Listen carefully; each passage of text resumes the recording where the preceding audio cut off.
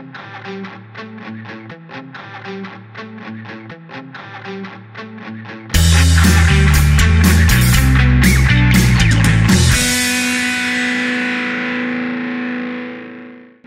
and welcome to another episode of FinTech Focus TV with me, Toby. Today we are travelling over to Copenhagen and delighted to introduce you to Christian Kromann of SimCorp. Christian, how are you? I'm very good, Tony. As you can almost see, the sun is up here in Copenhagen. That's not every day these days, so it's great. And also this morning, that was the first time in 2 years that I had there was traffic on the way. So somehow the world is coming back to normal. We are slowly getting back to normal, and it starts with sunshine, doesn't it? So that's good to hear. Listen, SimCorp itself may, to many people, not need too much introduction. It's a business that I've known for a long, long time and a stunning reputation. But before we get into that, give us a little bit of background about yourself, Christian, and tell us a little bit about SimCorp. Yeah, will do. So let's start with myself. So I joined the company a couple of years ago and stepped up as CEO in September last year, actually at the day that marked our 50-year anniversary. And that also gives Congratulations. Thank you very much. So that's truly exciting. I'm a FinTech nerd. So that's all I ever done in my life. Did a bit of InsurTech before I joined SimCorp, and before that, quite many years with SunGard that has certainly also been firmly in the FinTech space. So that's what I love, understanding customers. You're on the right show. Yeah, exactly. Understanding customers' requirements on the sell side is where I spend a lot of time, and now obviously firmly on the buy side, which is really the focus area for SimCorp. Quickly on SimCorp, as I just said, now a bit more than 50 years, a little older than I am. Has always been very focused also on the buy side, actually starting out many years ago with an idea of doing sophisticated liquidity budgeting. And that kind of morphed into understanding that there was a repeatable set of requirements that obviously suited well to build technology to underpin that.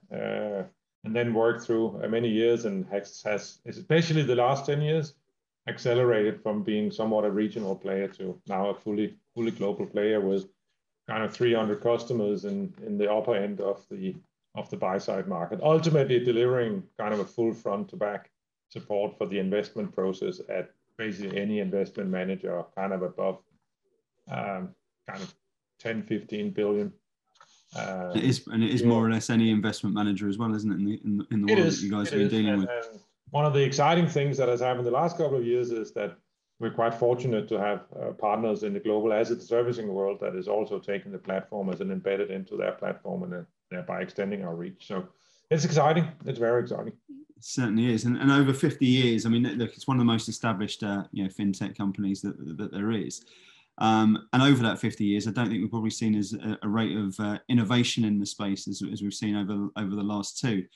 That includes probably over the last 10 years, the landscape changing completely for in terms of enterprise software, giants in the space dominating the area to a whole host of new incumbents that are coming through, and indeed, the institutions themselves who've been bringing in their own tech and buying and acquiring companies in the space. Tell us a little bit about the landscape and how you see it at the moment.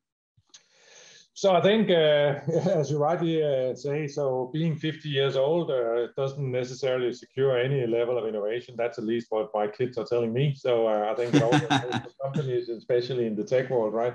So we actually, I think what the 50 years has given us is really a solid place in the market, right? We're known, we're delivering mission critical support for our customers, and every day we kind of instill trust, but that's also something that we need to continue to earn. And it's certainly fair to say that the world has moved on at a relatively high pace, and some of these things have been amplified by the COVID situation the last couple of years. So what we spend most of our time on is obviously to make sure we still have kind of the rich functionality that is required for our customers to deliver their business.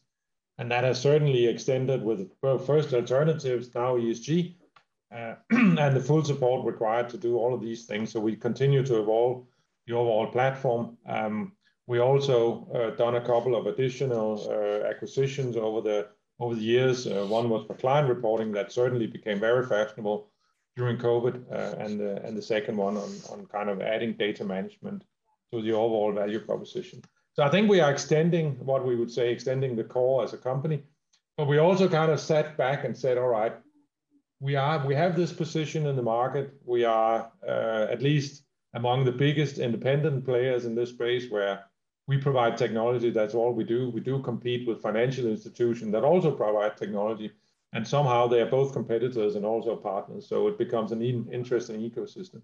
But at the very least, if we kind of sum up what we spend our time on is, first and foremost, we are gradually moving from a traditional software company where our customers would traditionally consume our software on premise to now that they predominantly consume it as a service.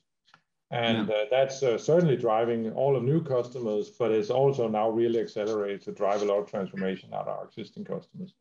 And that kind of changes a lot of things. It changes the culture inside the company. Suddenly, you need to have a kind of a 24/7, always on mentality. You need to drive customer success in a completely different magnitude. And you ultimately need to upgrade your skill set, both in terms of your cloud capabilities, but also the way you work. And that's really what we're spending our time on. That has a couple of positive side effects that I would say has driven a lot of conversations over the last couple of years. So we now have 50 out of 300 customers that we're running as a service. So we already created some level of scale, which is great. We also decided to build a strategic relationship with Azure. So we're now kind of putting a lot of money into that. But what's kind of really exciting for us as a company is two things. The first thing is by moving the software to cloud, that allowed us to redefine the way we do APIs. And with a lot of existing customers, once you have kind of the full front to back value proposition, you obviously need a lot of data interaction to that part of the platform. And ultimately getting that done also drove a substantial innovation in terms of how we work with the outside world. So as we're moving our customers towards a software as a service model, we also decided to put a lot of investment into the underlying technology to get kind of full value out of that. And that had a couple of really positive impacts. So first and foremost, renewing the APIs gives a lot of kind of benefits to our existing customer base. As you can imagine, once they have the full front to back platform, the IBOR, the ABOR, they need a lot of data extracts out of that. So just simplifying that has a benefit to every single customer, actually regarding whether they're software service or on-prem. But the really kind of interesting thing for us as a company was the fact that allowed us to start to work in a much more structured way with the outside world. Because ultimately what we do have is that we have customers that needs kind of a full spectrum of things in order to run their business. And then we have our definition of where we sit in the front to back space with client reporting and data management. But our customers need more than that.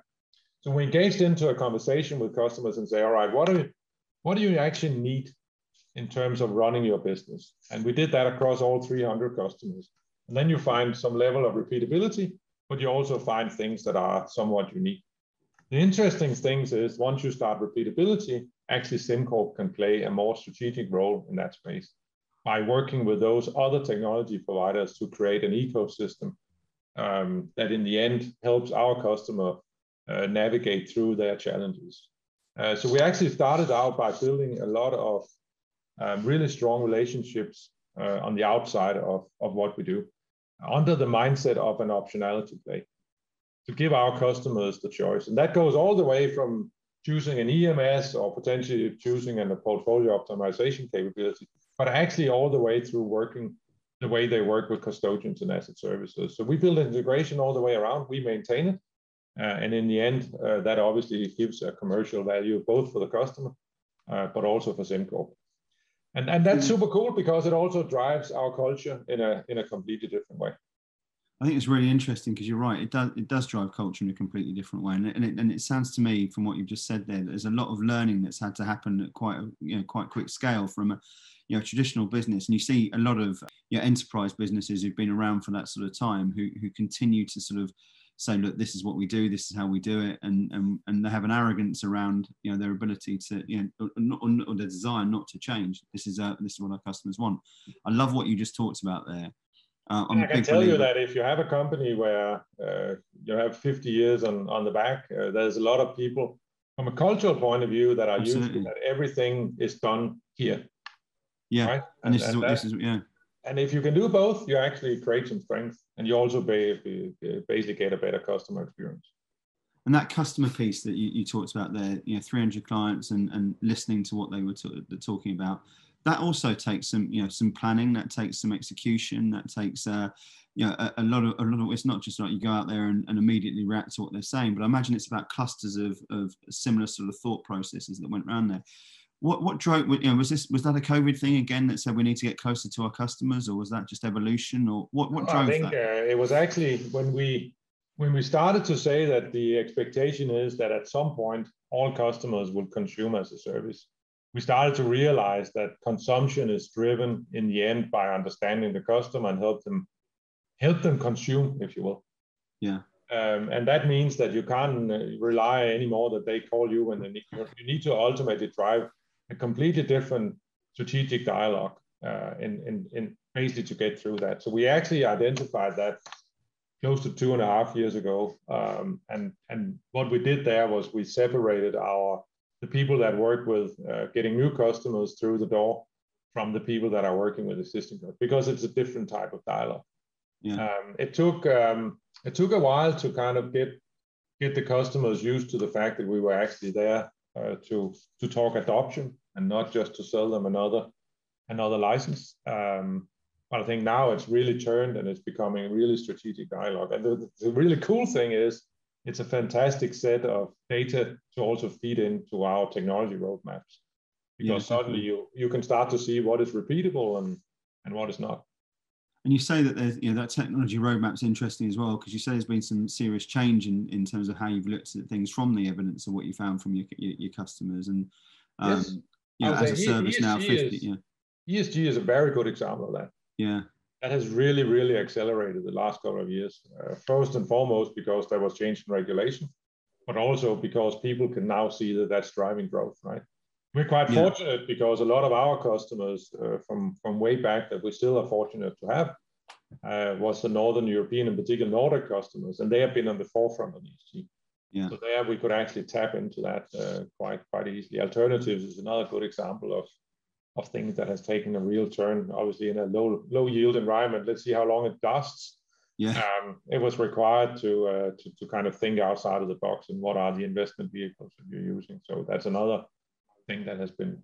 There's been a lot driving that, hasn't there? Sort of both on a macro basis and in terms of market trends and definition, through to even new asset classes coming in around crypto as for example. Crypto is another thing that's potentially a little bit easier to deal with from our point of view, because it's it's another currency, if you will. But there's certainly a lot of settlement discussions and other things that we also build partnerships to make sure we help the customers with. I'm interested in that sort of, as you say, the partnership. One of the things that we've seen a lot over the last couple of years is that there is an end user sort of desire to have something there that is bespoke to them, which isn't just like this is how it works and this is the technology from one vendor who you've got to look at. This is looking at numerous different ways to increase efficiency, reduce speed, or increase speed. Sorry, should I say? Remove friction, and all of these different things is about bringing a collective, and I think this is particularly prevalent on the buy side, where we probably haven't seen the innovation. I remember 7-8 years ago sitting on a panel with CTOs in the buy side space, and they were eagerly looking for more innovation in the area. I think they've certainly had their wish granted on that over the last couple of years, where we've seen more and more coming through.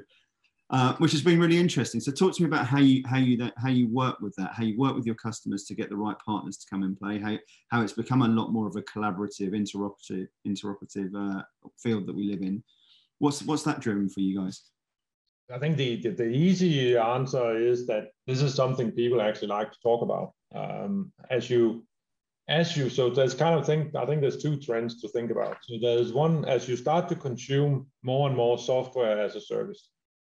The old school traditional upgrade, kind of taking half a year or whatever, slowly goes away, right? Yeah. And that means that your main task in the end becomes the integration testing that you need to do between your different solutions. Yeah. And there, no matter whether you are getting the individual service delivered, you will still have integration challenges between them, right? So to people, that becomes the main focus. How do I make my own ecosystem work? And how can I tap into the ecosystem of potentially SimCorp in this case? So that kind of was clearly driving that. Then I would say there's probably one other thing that kind of speaks to another thing that we're spending quite a lot of time on, is that through that process, we see a clear trend that customers are starting to say, all right, do I actually need to do this particular piece of work myself? Or can I ask somebody to do it? And if you go some years back, the only alternative there was to outsource in the traditional way. And you could do that either by asking a large consulting firm to just take whatever stuff you had and run it in whatever shape or form cheaper.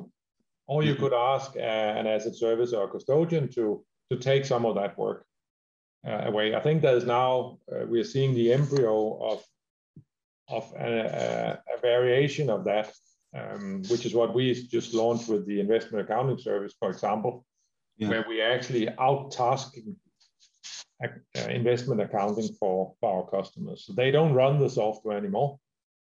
We are ultimately delivering the end result to them in a data warehouse with a nice graphical user interface that they can use to look at their data. But they don't perform any activities. We do the same for data management, which was also a great example, where everybody is basically doing the same piece of quality assurance from their Refinitiv feed, Bloomberg feed, whatever. Yeah. They were happy that we could kind of take over that task and run it for them. And this has been that sort of increased trend, hasn't it, to manage services as a whole? Yeah. But for us as a software company and a technology company, it's very important for us that we have the discipline to sub-select the areas where we can truly automate it by using our own technology. Because and it's a thin line, right? Because if you just take whatever you want, you end up being a large kind of BPO provider. Yeah. And that doesn't go particularly well in a software world where the valuations are somewhat different and the scalability has a different magnitude. So I would say that's probably one of the bigger things that I spend my time on, to make sure that people understand the value of our underlying technology, both internally and externally. Yeah. And we carefully choose those areas. Investment accounting is kind of very straight ahead of us because we currently have more than 25 trillion euro going through our accounting capabilities every day basically in jurisdictions across the world. So we know it's highly automated. So that was kind of a good starting point, the same with data management. So you kind of get this variation between software as a service and then a BPaaS, as we call it, a business process as a service, in those very distinct areas where there's high level automation. And that combination is quite interesting. And that's also kind of another variation over the other theme where I said that our customers go through quite structurally. What do I need? Where do I want to innovate? Where do I want to be different? Yeah. And where do I just want to standardize and do these things? And I think one answer is obviously SaaS. Second answer is BPaaS. And then the third answer is back to the platform ecosystem that I talked about. And just to answer your question there, what we actually did was, once we had the input from all the 300 customers, we actually did our own screening of the market. So we talked to, I think, actually more than 130 fintech companies around the world, just saying, well, this is what we do. We kind of want to build an ecosystem that does this, and that. And then you start to build and suddenly navigate in that infrastructure. Yeah. And that has then resulted in us signing up more than 25 partnerships that are now integrated to the platform, and we work together. And most of those companies, they've gone through some really cool innovation.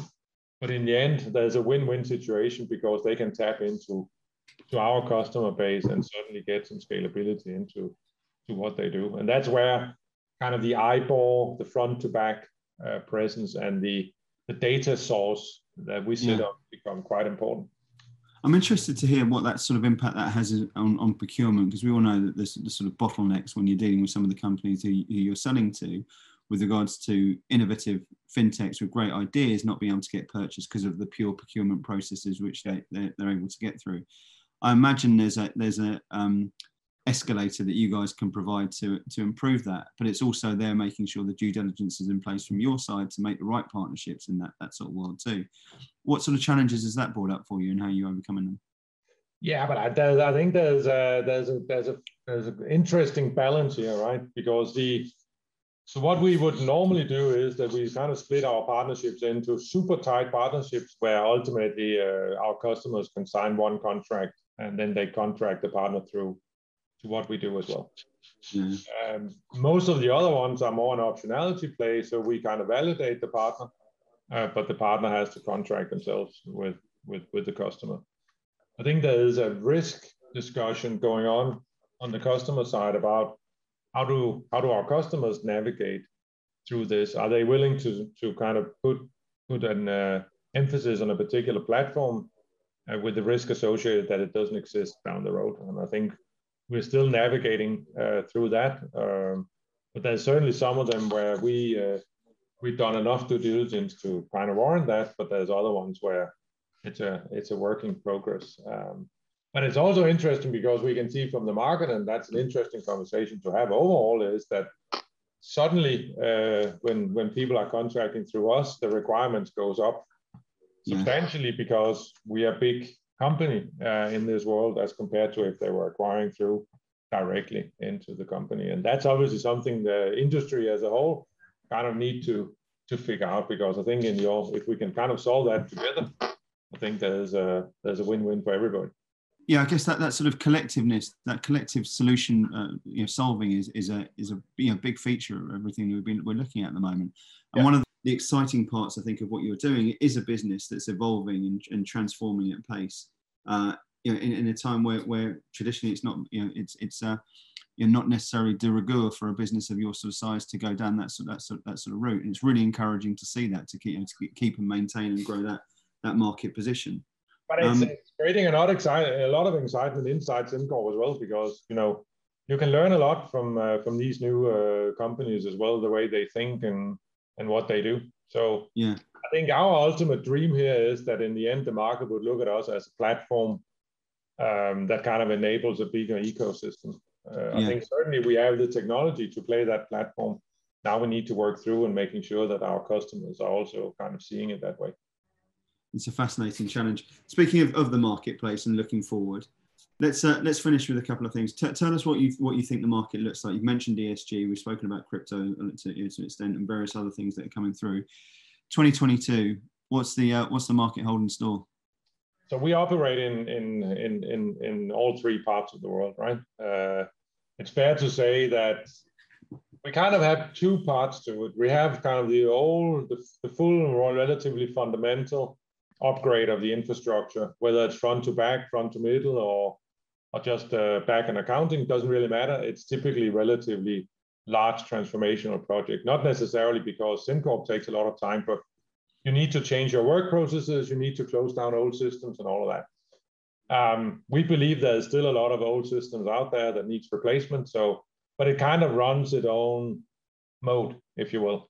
And we can also see now that somewhat COVID put a hold to some of these transformational discussions because there was other things to worry about. But we can certainly see now that Europe has been back for 6 months in a relatively high pace, but we can also see North America and APAC opening up. So that's good. That's kind of what we've been doing for a living for many years.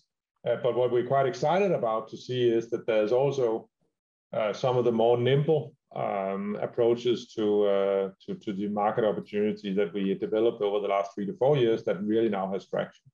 Whether it's kind of digitalization of the client communication, whether it's the data management we just talked about, whether it's outtasking, investment accounting, doesn't require you to change everything. So that's really going very fast across all three regions. And then I think in a somewhat interesting point of view, we're seeing quite a few opportunities now where we have white labeled our platform through some partnerships with large global custodians and asset services. And that's actually creating an extended addressable market for us, because with their entire packaging, with some of their financial services, they can actually tap into a lower part of the market than we would normally do direct. So overall, from a SimCorp point of view, that's quite exciting, because it extends our reach. It's wonderful to see, and really refreshing to see, you know, this sort of excitement, you know, happening at the moment. It's a great opportunity for the business to sort of really strive forward. It's been one of the great established names in buy-side tech for so long, and to see that sort of adoption of new technology and excitement about where it can go for it is a testament to everything you've been doing. So looking forward to seeing what the next 50 years has in store for all of you guys to go. Christian, for anyone who's watching this and wants to find out a little bit more about SimCorp and get in touch with you guys, what's the best way of doing that? Well, there's obviously our webpage. You can find my name anywhere. And then we have quite a large team, pretty much in every financial city of the world. So don't be shy. Don't be shy. Get in touch. Wonderful speaking to you, Christian. Thanks so much for your time this morning. I really, really appreciate it. And glad to see the sun shining in Copenhagen, the traffic coming back, and long to the future. Good to speak to you. Thanks very much. Thanks a lot, Toby. Take it easy. Absolute pleasure. And thank you all for watching. We'll see you soon on another episode of FinTech Focus TV. Thanks for now.